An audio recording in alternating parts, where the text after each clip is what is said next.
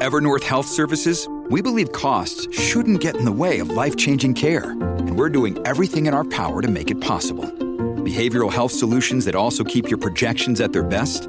It's possible. Pharmacy benefits that benefit your bottom line? It's possible. Complex specialty care that cares about your ROI? It's possible. Because we're already doing it. All while saving businesses billions. That's Wonder made possible. Learn more at evernorth.com/wonder. I'm Cecilia Lay, and this is Fifth and Mission. Last week, our podcast did something really fun.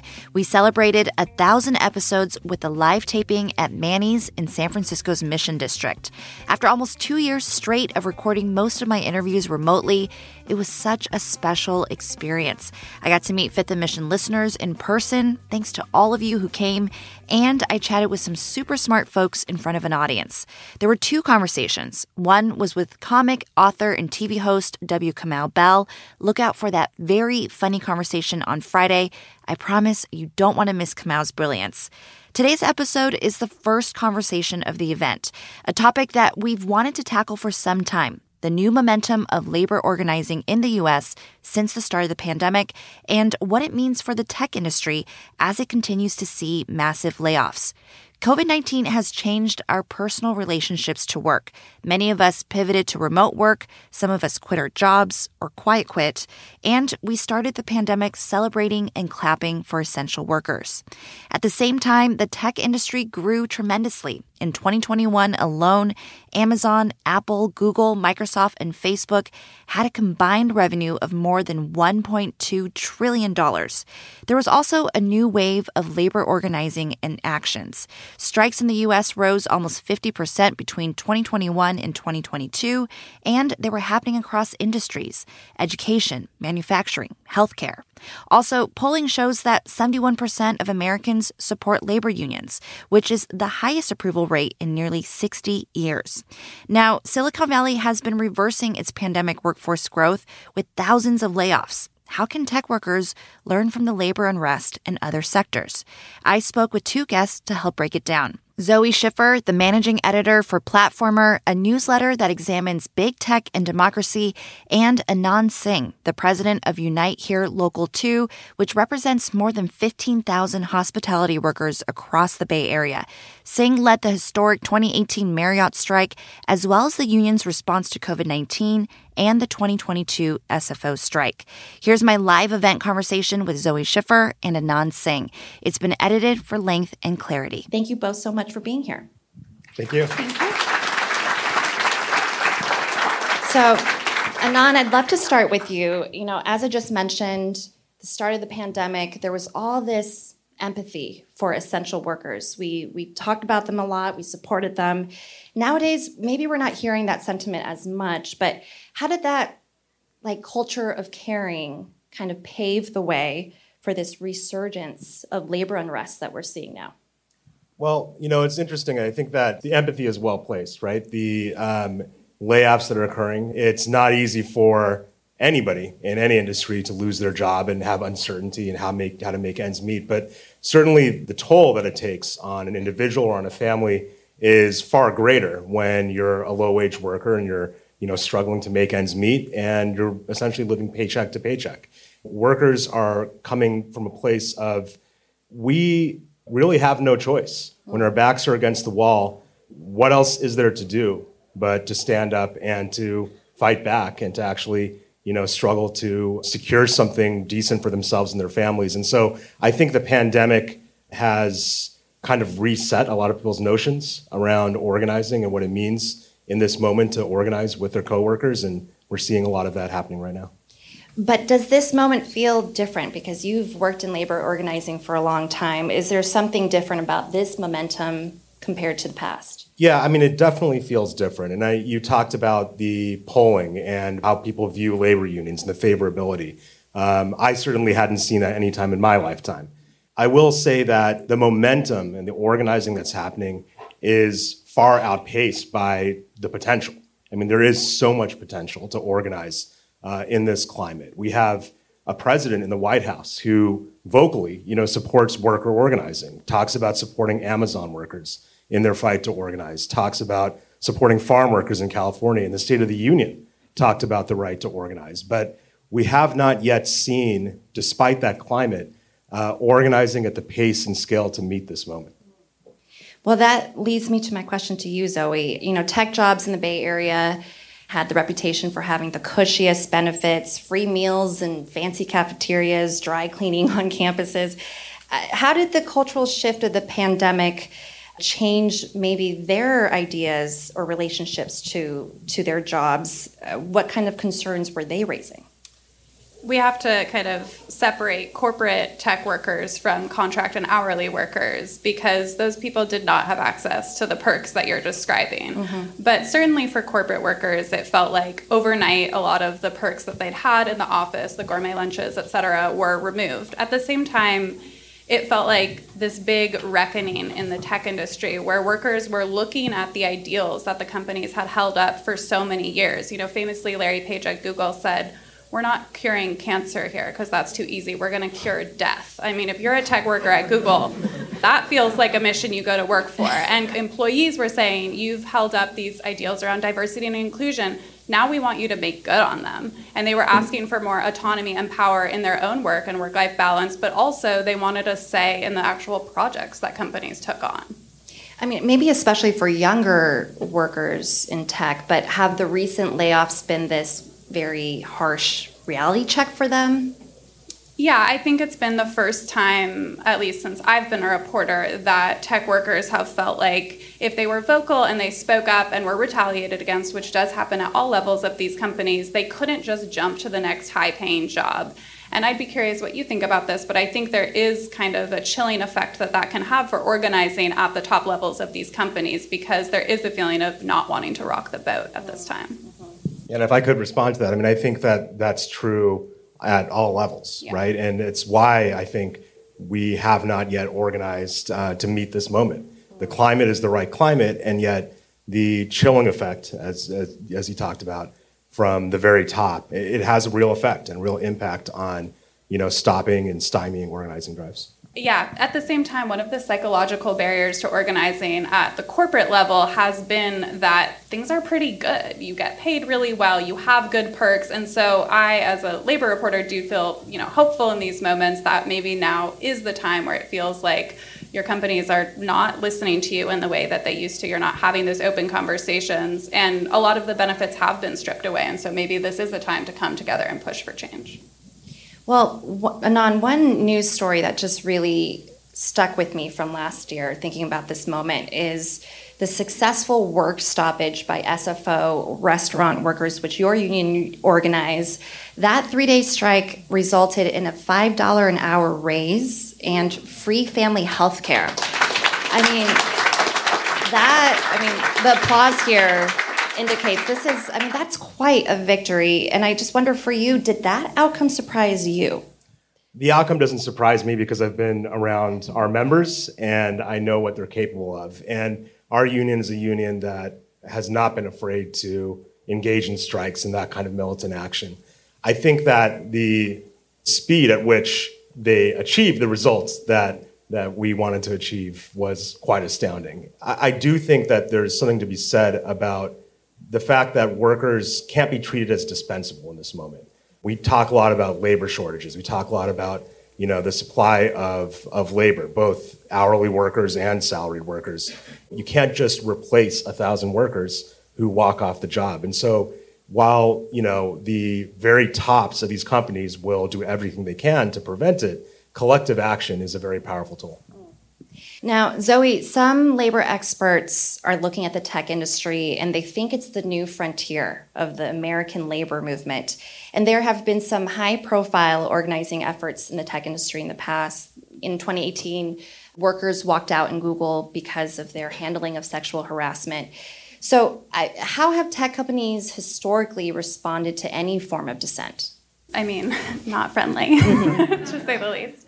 Yeah, workers at Google were successful. Google did everything in its power, I think it's fair to say, to stop them from organizing in this way. But we had thousands of people walking off the job and protesting not just sexual harassment policies at the company, but also the company's projects that it was working on for the government, famously Project Maven. And actually those workers were successful in canceling that project, which was a large-scale AI weapons project, and getting Google to commit to not doing more of those projects moving forward. Now, in the background, Google has continued to pursue lucrative military contracts, although not on weapons. But I think that moment really was kind of an inspiring force for at least corporate workers in the tech industry. I think there were contract and hourly workers who'd been organizing for far longer, but it felt like, oh, we too can be part of this movement and we can push for change and actually have an impact. And I think we're seeing some of that organizing take place. At the same time, I think it's easy to look and say,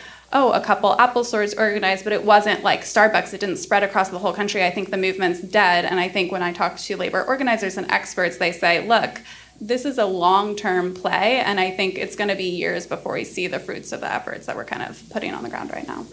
You made this good distinction between like full-time employees and contract workers and gig workers. And Anand, you understand the dynamics of tech companies pretty well.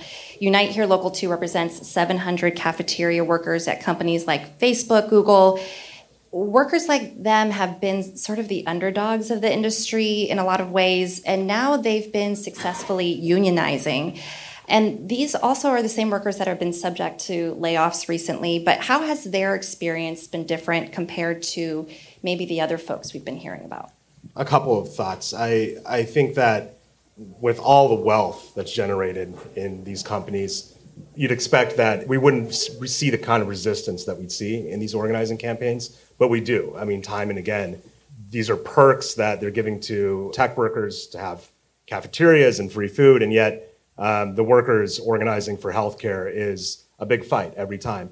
What we've seen is when we have the support of tech workers, and we've had to do that time and again, speak directly to the tech workers, enlist their support, it gets the attention of the company. And that's when they settle the contracts. They don't want us talking to one another. They don't want us organizing across, this invisible barrier. And so I would hope that that provides a roadmap for where we should be looking to go.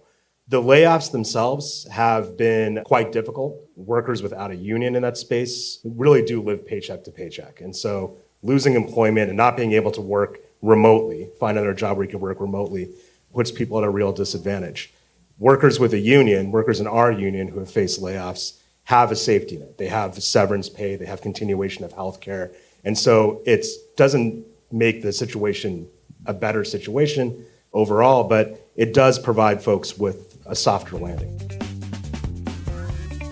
More of my live conversation with Unite Here Local 2's Anand Singh and Platformer's Zoe Schiffer after a quick break. Why is worker solidarity across industries so important right now? Anand and Zoe will break it down. We'll be right back. You can support the newsroom that creates Fifth and Mission by signing up for unlimited access at sfchronicle.com/pod or by downloading the San Francisco Chronicle app. Now, Zoe, traditional unions have had some notable victories as we've talked about. Are tech workers paying close attention to unions like Anand's? I read this stat in 2021 that nearly half of tech workers want to be a part of a union now, but Silicon Valley has long been resistant to them. Is there a blueprint for organizing that they can follow, or is it just an entirely different ballgame for them? I would say there's some cultural differences that I've seen workers come up against, one of which is just that tech employees historically are used to, at most companies, having a pretty open culture. And when you see a problem, you talk about it really openly with management. And usually management was supposed to be kind of receptive to that. Whether or not that actually played out in practice, up for debate. But I think when you're organizing, you kind of want to do the opposite of that. You don't want to be out in front saying exactly what you're doing. You want to be a little bit quiet behind the scenes, organizing on non-corporate channels. And so I think there's kind of a shift that needs to take place for workers to say the solidarity that should be taking place is not between me and the company, which is such a blueprint of Silicon Valley. It's between me and my fellow workers. And you've been seeing that more, Anand? Well, we certainly saw that in 2018 with the Google workers. And we were actually, when those workers took action, we were on strike in the city. Marriott workers were out on strike, and many of those Google workers came out and joined our picket line. Zoe, I want to talk about and I'm sorry, I know you're probably exhausted by Elon Musk, but how's your sanity, by the way? You've been following him so closely. Hanging on by a thread. There we go. Well, I mean, it's clear that his leadership style has been sort of chaotic, callous to his employees. I think that's fair to say. How has the presence of Elon Musk at Twitter, how's that changed the way that tech companies, maybe their relationship with their own employees? Going back to the start of the pandemic, it felt like tech workers were actually starting to gain meaningful power. And I think from tech CEOs, it felt like they continued to give workers more benefits, more power, and those workers still weren't happy. They were still speaking out and they wanted more.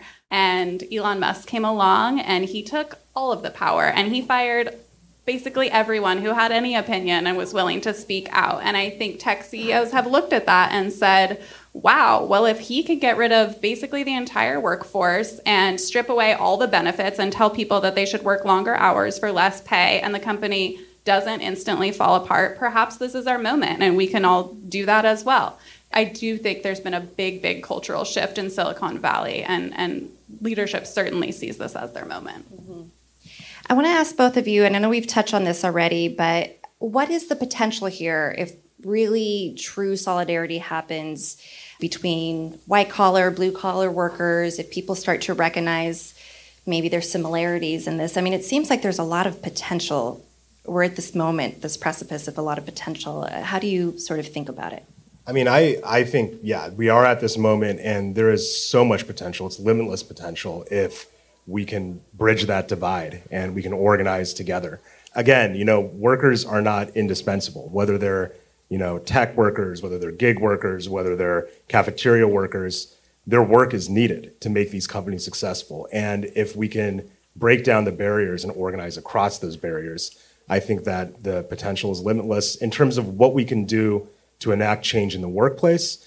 And then I think there are those issues which we can organize on where we can enact policy changes, like fighting for healthcare reform in this state that has been so elusive. So I'm excited about the moment, and I think there is quite a bit of potential. What do you think, Zoe? Yeah, I mean, I completely agree with everything Anand said. I think, it's not an accident that these tech companies are structured in such a way that they try and keep workers as siloed as possible. When people can come together and realize that they have common issues and that there are patterns at these companies that are problematic, they actually do have the power to push for change. And it really only benefits the corporation to keep all of those separate. It's not an accident that Slack has been like a main character in so many of the workplace dramas that we've seen, because suddenly workers could actually find each other and say, oh, you had a problem with that manager? That person's been an issue for years. Well, great. I'm sure there might be folks in the crowd that have some questions. Damien, it's your turn. All right. This is a hot mic. Who's up first? Hi, thank you. I'm wondering if there's anything in particular about the Bay Area in terms of companies anti-union activities, which distinguishes it from other places. I haven't seen anything different about the Bay Area with respect to anti-union activities. And part of it's the fact that, the companies that we deal with are multinational companies. They exist everywhere. And so there's a playbook, and there's a handful of anti-union consultants they engage that fly around the country. And so what we see when workers are organizing is a very similar campaign. There's the carrot and there's the stick. There's the intimidation and there's buying people off. Nothing that I've seen really kind of separates organizing in San Francisco or in the Bay Area from what you've heard, happening in Bessemer, Alabama, or other places where there have been high-profile organizing fights. As somebody who's not in tech, who's not in service industry, what can those of us do? Can you tell me how we can help? There's a number of ways. I mean, there's campaigns happening all the time in the Bay Area. There are picket lines and strikes happening all the time, and community support and walking the line with striking workers is always a help. But beyond that, I think we've got to find a way to bridge the gap and organize workers, throughout the workplace, tech workers, cafeteria workers together.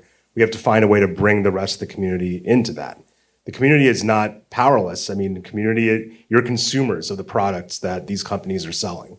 And so I think that people vote with their wallets and with their voices. And I think that there is a very unique role that everybody can play in the movement to bring justice into a workplace. Hi. So as like a software engineer, something I hear a lot from other software engineers that's somewhat resistant towards like organizing is that we're all like high paid workers, and it's hard to convince people of the benefits of unions. So I'm wondering if y'all have any strategies about how to like go about having these conversations and convincing people of the power of unions, even for high paid workers.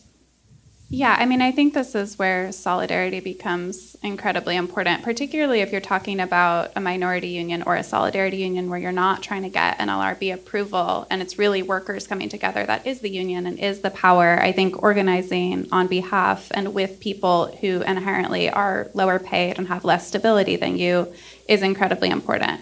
At the same time, I think that the playbook in tech has had this other layer to it where it's workers wanting a say on what the company works on. And particularly as an engineer, you're the most valued resource at your organization. And so no one has more power than you. And if you say you will not work on a certain type of project because you're morally or ethically opposed, I think that speaks absolutely the loudest to leadership. By the way, that was an amazing question. If you consider journalism, perhaps, you could really reduce your wages. Everyone, please give it up for Zoe and Anand. Thank you so much. Thank you. I appreciate it. That was my conversation with Zoe Schiffer and Anand Singh from Fifth and Mission's 1000th episode celebration at Manny's in the Mission. Zoe is the managing editor of Platformer. If you want to check out more of her reporting, visit platformer.news. Anand Singh is the president of Unite Here Local 2, a union that includes workers at hotels, restaurants, tech cafeterias, airports, and more in the Bay Area. To learn more about it, visit unitehere2, that's the number 2.org. Thank you to King Kaufman and Sarah Feldberg for producing both the event and this episode. And tomorrow, my live conversation with TV host, author, and comic W. Kamau Bell. You won't want to miss it. Thanks for listening.